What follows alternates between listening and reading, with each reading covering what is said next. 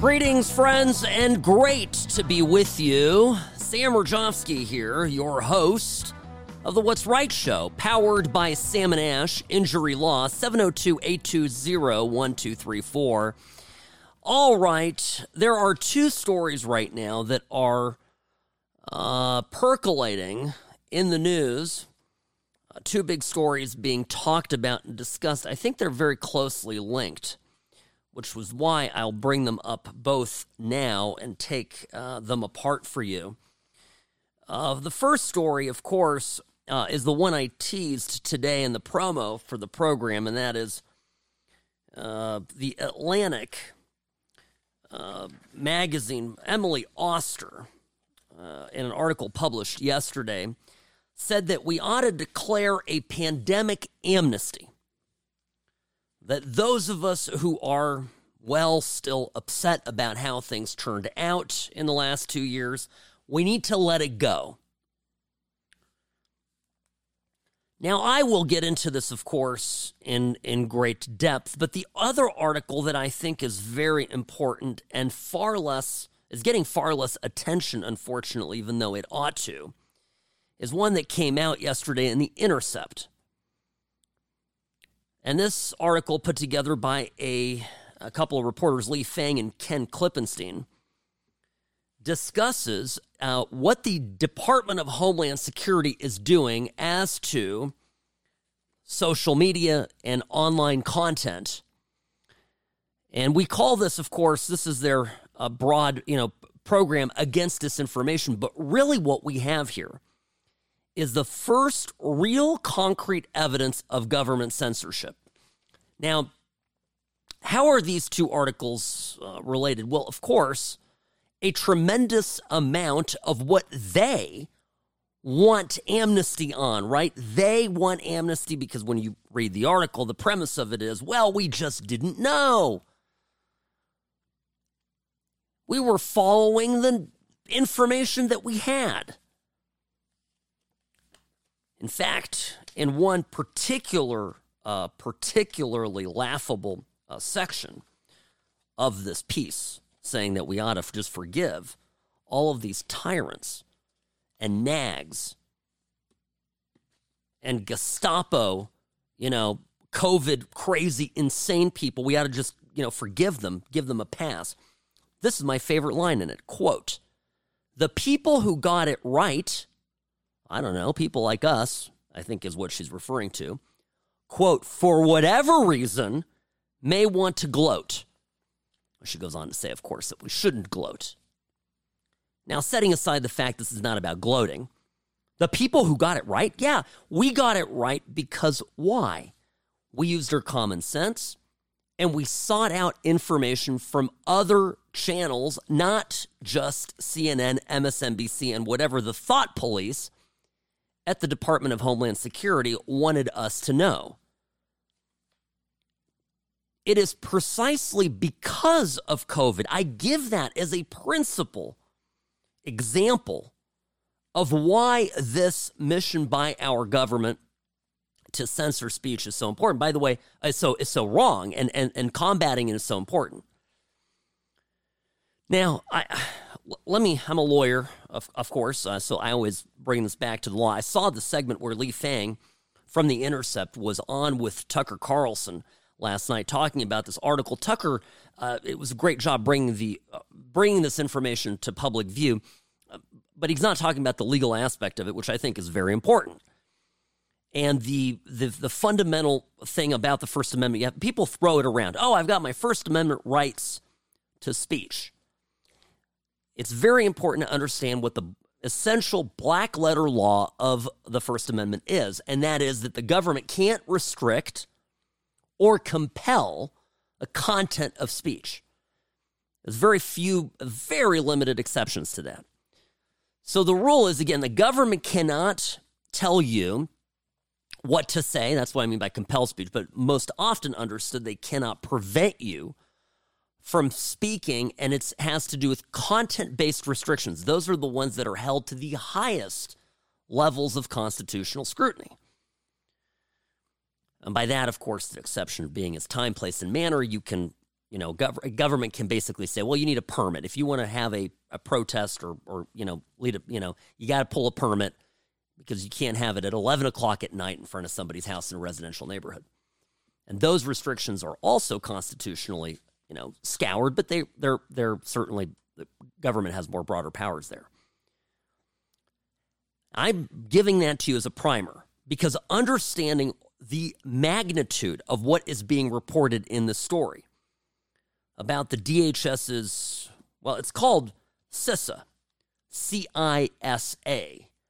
And this is the organization that is monitoring what is being said on the internet, right? And so this is the Countering Foreign Influence Task Force under CISA, is how this all got to be. I'll take you through the history in a moment, but the government, essentially what we found out, and this is the most important thing, if you go to the article on the website for The Intercept, you can click on various source material. And the source material, I'll tell you, is actually the best part about the article. They're backing everything up that they're writing with real evidence. As a lawyer, I appreciate this. Now, for years and years, what did they tell us about things being censored on Twitter, on Facebook, on Instagram? What did they tell us? Well, boo-hoo, it's a private company. They can, it's their sandbox. And many of us conservatives, for a time, me included, said, well, yes, this is a conundrum because we're First Amendment people, but we also understand that private property rights are essential in our society. So there's a conflict there. Is, in fact, the internet the new public square? Is Twitter a place where, albeit private property, an important dialogue is taking place? And I've talked at length about this. And the ultimate conclusion I drew both as a lawyer and as a conservative is that, in fact, yes, Twitter is the new public square. A lawsuit brought by a guy named Alex Berenson, precisely because he was kicked off of Twitter for his remarks on COVID and expressing concern about the efficacy of the vaccines, highlighted this, and it was that legal winning argument that ultimately saw him reinstated, and Twitter caving, the attorneys over at Twitter caving, because they didn't want to create a constitutional legal precedent. But we all understand the difference between a private entity saying you can't say that. Like, for example, here at Sam and Ash, I can't tell people, I can tell somebody, no, you cannot say that to a client. I can limit speech, private company. When the government comes in and says you can't say that, that's where you have a constitutional problem. So what is such so monumental about what was released in this story?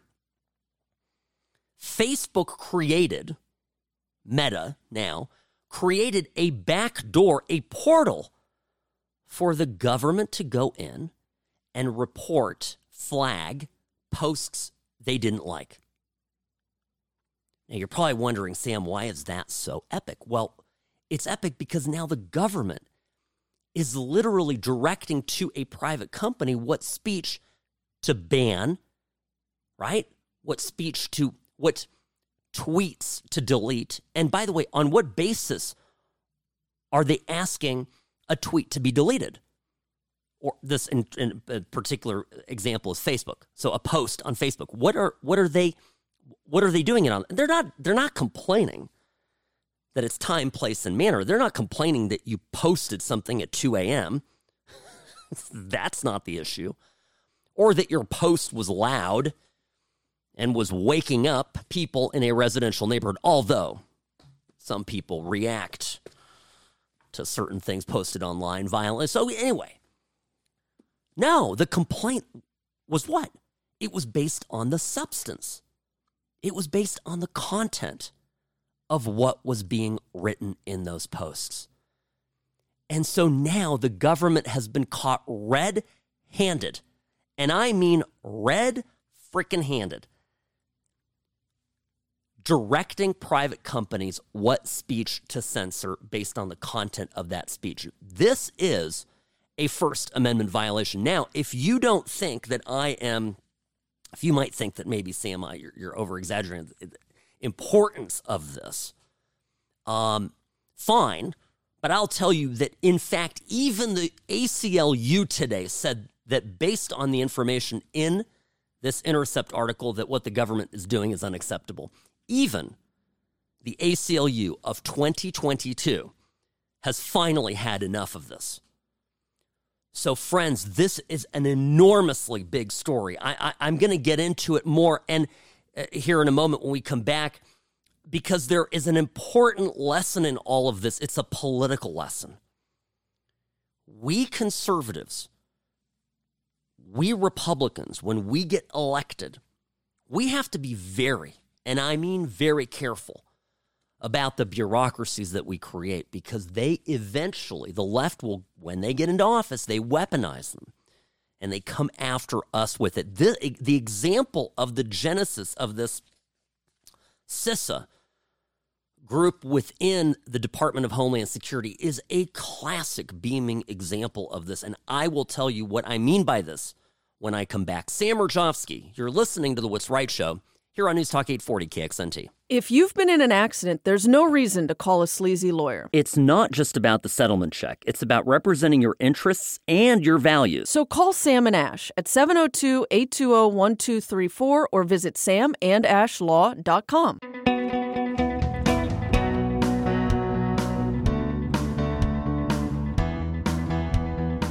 Sam Mirjovsky, you're listening to the What's Right Show. Always great to be with you here.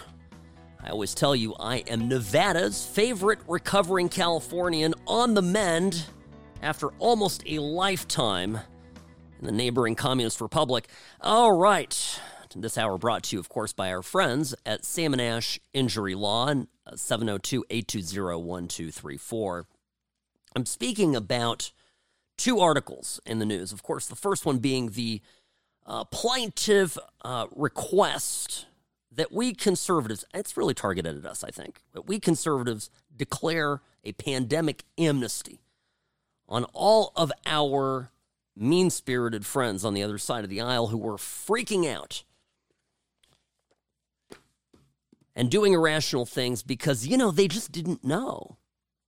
And my point is, one of the reasons they didn't know is because a lot of this information was throttled on social media. And that goes, of course, then into the other piece that dropped the same day from The Intercept, Lee Fang, Ken Klippenstein writing really a broad indictment of the Department of Homeland Security and their team that polices thought and words in social media under the guise of public safety and battling disinformation. Who passed this act into law? Oh, I'm glad you asked. Because this bill was signed in 2018 by then-President Donald Trump. Cybersecurity and Infrastructure Security Agency, CISA, was thus formed. A new wing of the Department of Homeland Security devoted to protecting critical national infrastructure. So, same year, of course, Trump's DHS Secretary, Kirstjen Nielsen, creates this task force to respond to election disinformation. What is the context of all of that?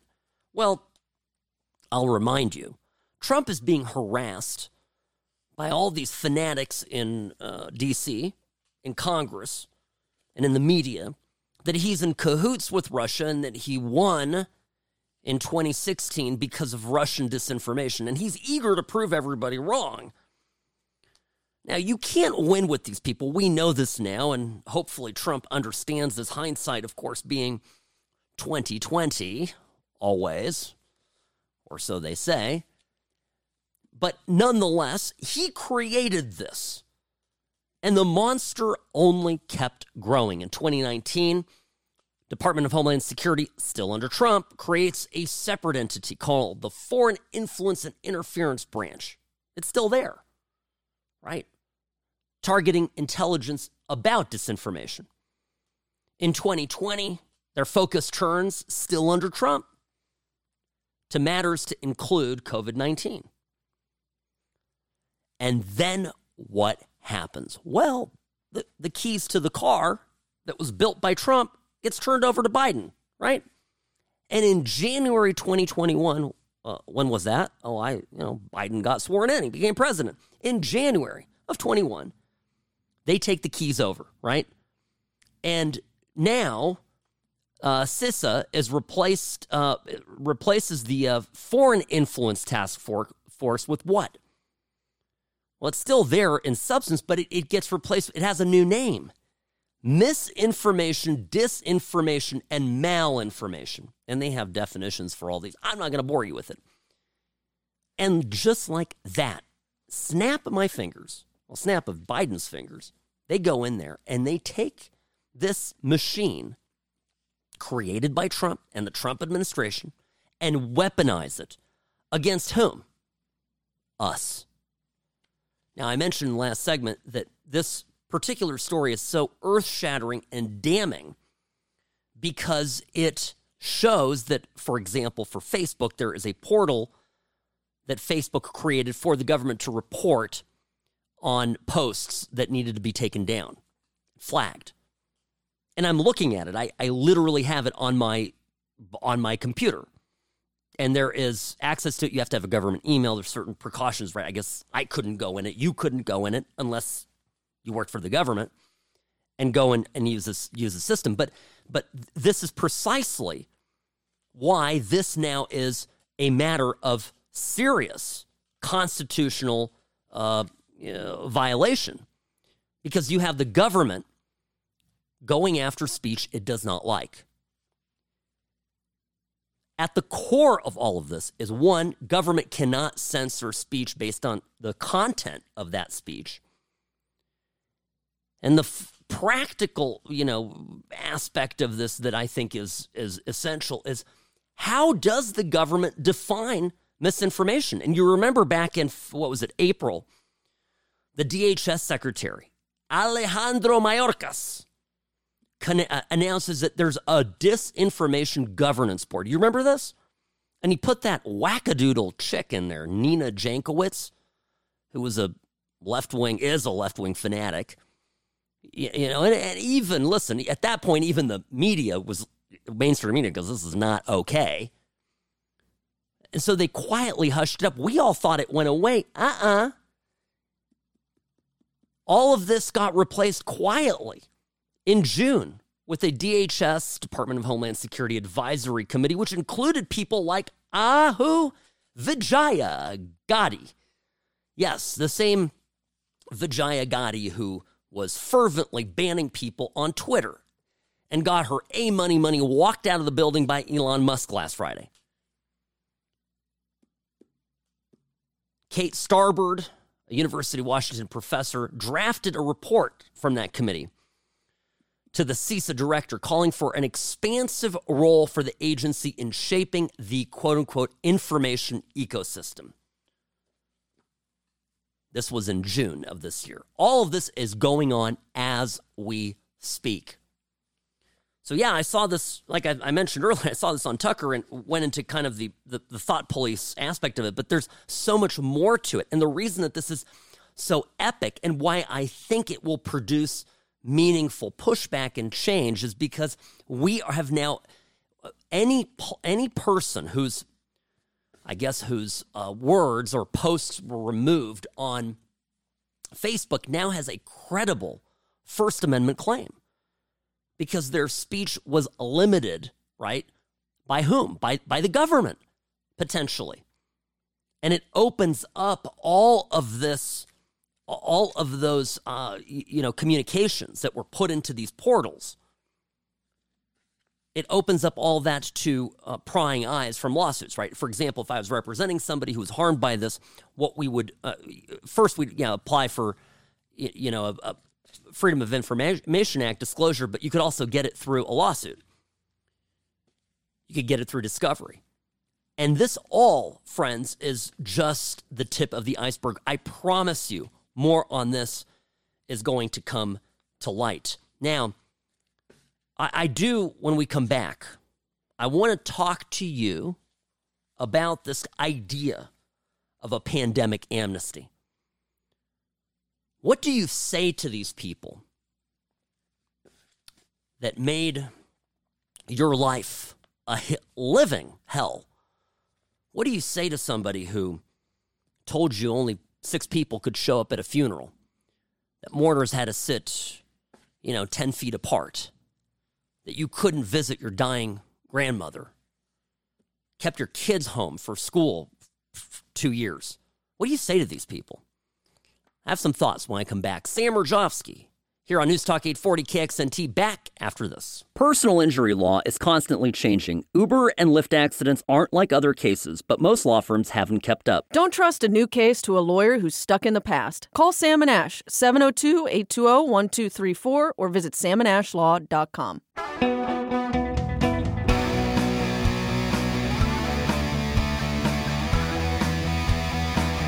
Welcome to the program. You're listening to the What's Right Show. Sam Rajovsky here, your host. Rarely wrong, always right, broadcasting from beautiful downtown Las Vegas on a lovely fall day. Indeed, I got an email from a longtime listener, and this is exactly the kind of thing I keep talking about here, and he addresses it. He gave me permission to share this without his name because he's got a lawsuit that apparently is still going on. And here's what he wrote me. Quote, "It's neither here nor there, man. I wish I'd had your advice and your message about not shopping for low-price lawyers. OMG. Keep that message going. Cost me and is still not resolved. Disaster." Now, I responded, of course, because I do talk about this extensively here. Our friends at the firm that I co-founded, Sam and Ash Injury Law, they're not the cheapest lawyers in town because they're the best. And oftentimes people look for a discount. They look for someone who's not going to break the bank. By the way, we get paid at the end of the case if and when recovery is obtained, so it doesn't come out of your pocket, but nonetheless, people get into the percentages. Oh, that guy's he's only 33%. What a deal. And then they find out that to provide a service costs money, and there was an expectation of having, first-class care and then for a third-class price. Now, in this particular client, I've been responding. I had him tell me a little bit about what was going on, and I'm hoping to help him out. It's a business matter that's ongoing, and it's a classic example where one lawyer was certainly more money, and could have gotten him through it. He believes a lot faster, and the person he's working on it right now is not being effective at all. So, friends, I was at the car dealership today. I'm sitting there, and I'm waiting for my car to come back. I needed to get it smogged for my registration, and I'm watching TV, and all the big lawyers in town all advertising how great of a deal they are. Run for the hills. Because anyone who has to sell their services on the basis of how low cost they are and what a great deal they are probably not going to deliver you the service that you deserve and expect.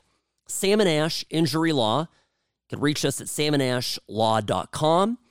Call us anytime, 702-820-1234. You can text that number too. Remember, we do have a satellite office in California. A lot of you do travel to California. Things happen. We can help you out there as well. So that's an important thing. And I'll give you my email, as I always do here on the program, sam@samandashlaw.com.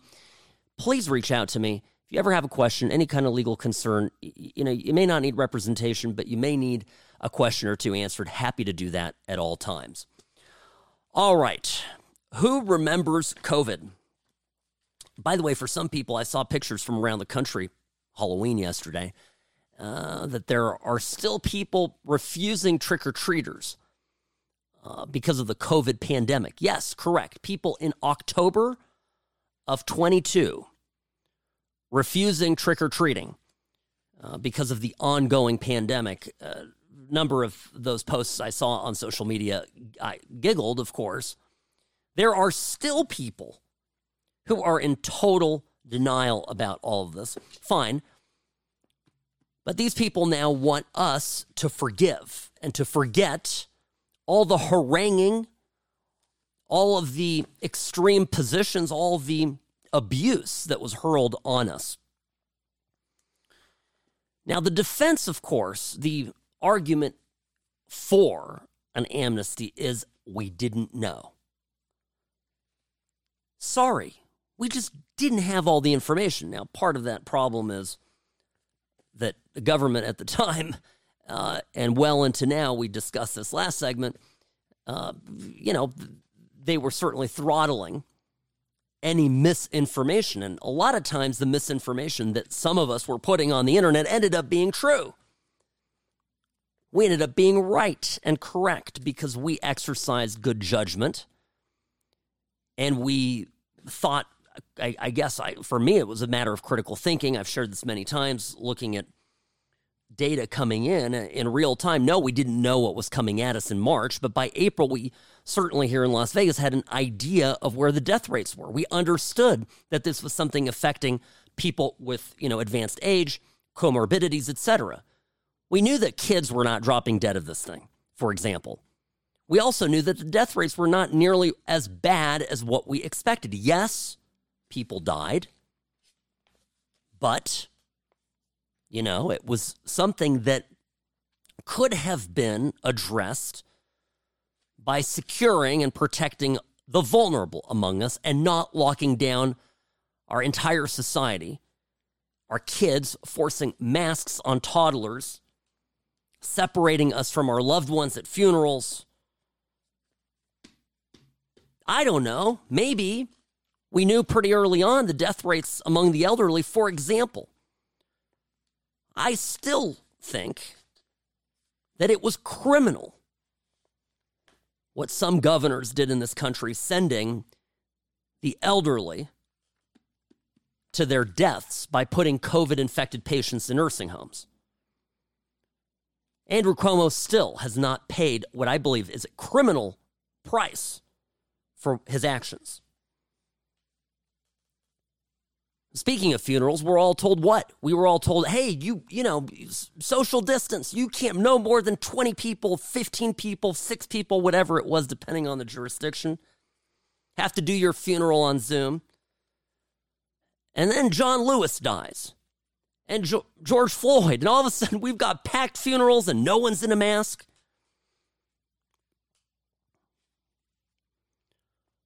We couldn't go to church. BLM protests were allowed to take place right here in Nevada.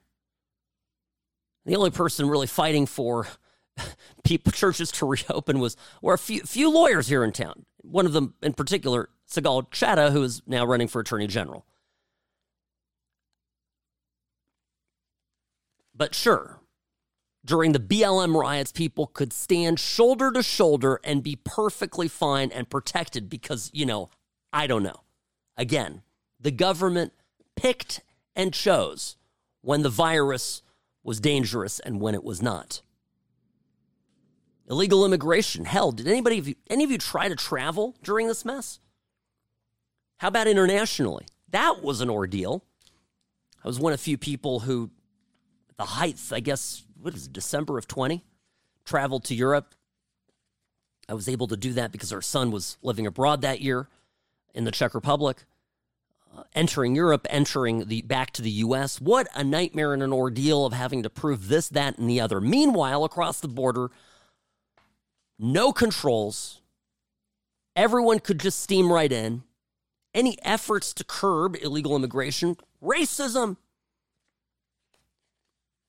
So my take on this amnesty thing is they can shove it up their monies. I'm not giving anybody any amnesty. In fact, my concern is that if we do not hold to account all the people that terrorize us with their crap, it will repeat itself over and over again. My point is there has to be accountability. And the reason they're writing this piece right now is because they know Republicans are coming to Congress, and they better, mark my words, I will scorch this incoming class of majority Republicans if it materializes. I will scorch them if they do not take the fight to this lunacy that we were all subjected to beginning in early 2020. I remember some fat, inconsequential blogger here in town, but has a following, I guess, so, it is what it is, accused me on Twitter of wanting people to die when I was challenging the lockdowns. I think the tweet, I have it saved somewhere, because I knew it's going to come back to bite them. Las Vegas personal injury attorney Sam Mirjovsky wants people to die of COVID. That was the tweet. You know what? F you. You were wrong. You have masked our kids. You kept our kids in school. Kids committed suicide because of you. Your way of thinking was wrong, and it cost people lives. You're the murderer. And if this sounds harsh, tough. Because we've all had it up to our ears with you people moralizing, yelling at us. How many times were you stopped somewhere? Put your mask up, put your mask up. I was at a radio station here in town. Visiting, I think I may have mentioned this to you, visiting another host to do a radio appearance on a sports talk station. No, it was not Odyssey. And this was early stages, masking rules. I don't remember where we were with the masking rules, but I guess the station required us to have masks. I remember that much. So I had my mask, but I was talking to a friend of mine, Scott Gulbranson, who's a tremendous guy, has a Silver and Black show about the Raiders, really a tremendous sportscaster and philosopher king. I love Scott. And, both of us had our masks down a little bit. And some producer in the radio station walks by us and kind of, signals with his own mask to lift up and cover our faces with our masks.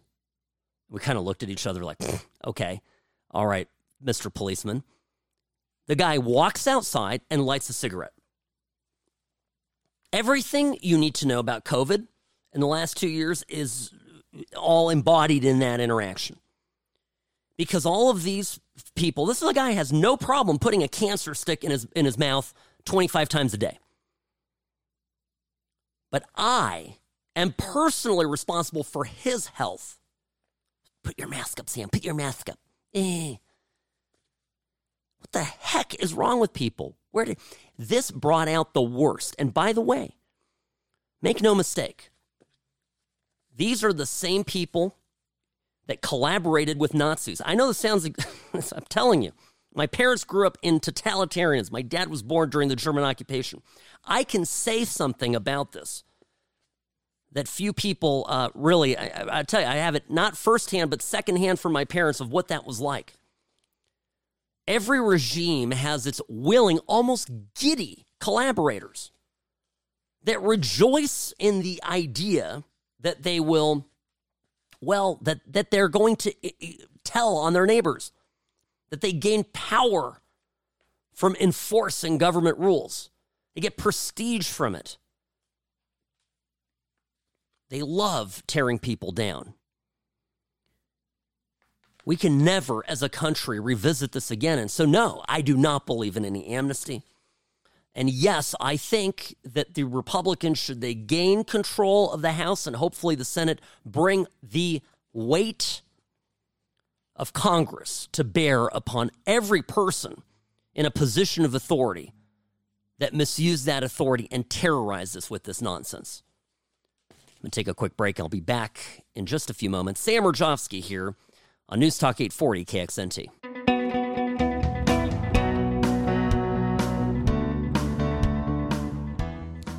Welcome back. Sam Mirjovsky here on News Talk 840 KXNT, the What's Right Show, your place for common sense conservatism, Monday through Friday, 2 to 3 p.m.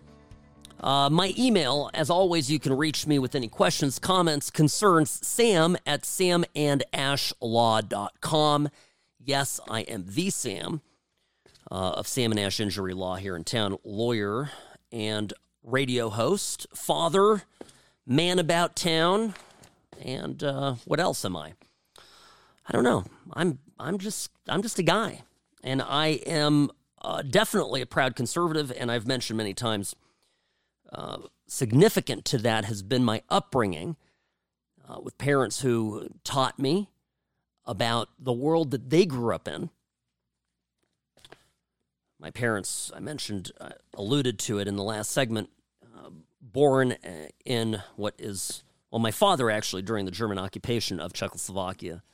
My mother born a few years later after the end of the war, but unfortunately during what was then the communist period, my parents' country, and they came of age with a guy named Stalin in charge of that part of the world. And so I am acutely aware of what happens when both totalitarian regimes come to power, how that power is abused, how information is manipulated. I am very aware of how things are called one thing, but really the meaning of it is something totally different. Okay? Also aware of what confiscatory government policies economically, what kind of havoc that wreaks on an economy and demotivates an entire nation, in fact, entire region of the world. So we talked a lot today about disinformation. We found out that, of course, the government is actively blocking our tweets, in some cases singling them out. Government employees are picking and choosing which internet posts get deleted, get flagged, and then deleted by the respective company, tech company, operating the platform. But one thing we also need to realize in the context of some of the news that's going on is, what is misinformation? Because misinformation is in the eye of the beholder, correct? My parents grew up in a country where the government decided what was true and what was not. Now, you think the truth that the communist government of Czechoslovakia, that was the truth? Of course it wasn't. In fact, there's a great Solzhenitsyn quote about, they lie, we know they lie, they know we lie, and yet they continue to lie. And it was in this kind of clip, I saw this clip circulating about a senior reporter on MSNBC Morning Joe yesterday. Ben Collins is his name. And he was going to town on various theories as to what happened in Paul Pelosi's house. And he was saying, well, they came up with the story that two people were having a lover's quarrel, this over the weekend. We didn't have a lot of information, and people were, speculating, because our faith in the mainstream media, by the way, is at an all-time low. We don't believe a word they're saying. We don't believe the FBI. And we certainly, don't believe, San Francisco, okay? And that's not our fault as conservatives. That's theirs. They've done nothing to deserve our trust.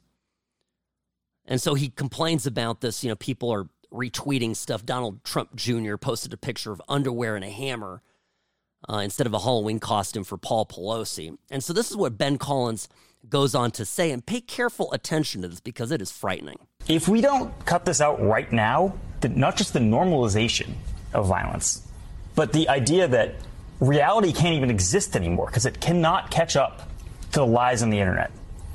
I'm not a scholar on authoritarian history, but I've read Hannah Arendt. I've read all of these people. Mm-hmm. This is how it gets really bad. This is the start of something that gets really, really bad. If you are getting the guardrails off the truth, where it literally cannot catch up to the lies on the internet because of how the pipes work, how the system works, because of the incentives of the richest people in the world, then that's how you lose your democracy. I couldn't disagree with Ben Collins more. Because the only way you lose democracy, friends, is if you turn over the power to decide what information is true and untrue to the government. That is the last entity that should be a determiner of what information we consume and not consume. Now, the First Amendment, free speech, inevitably brings with it the risk that some information gets out that isn't true. And those ideas have to be allowed to fail in the marketplace of ideas. When this news of Paul Pelosi came out, I thought, well, it's a plausible theory. More information came out. It doesn't appear to be true. We still need more information, and that information will come. And no, you do not sacrifice free speech because you fear political violence. You don't do that. Folks, if you listen carefully and read between the lines, they are taking this incident and others like it and using them to excuse their disgraceful censorship of us. So this we cannot allow to have happen. Sam Rajovsky here. I'll see you again tomorrow. Have a great day.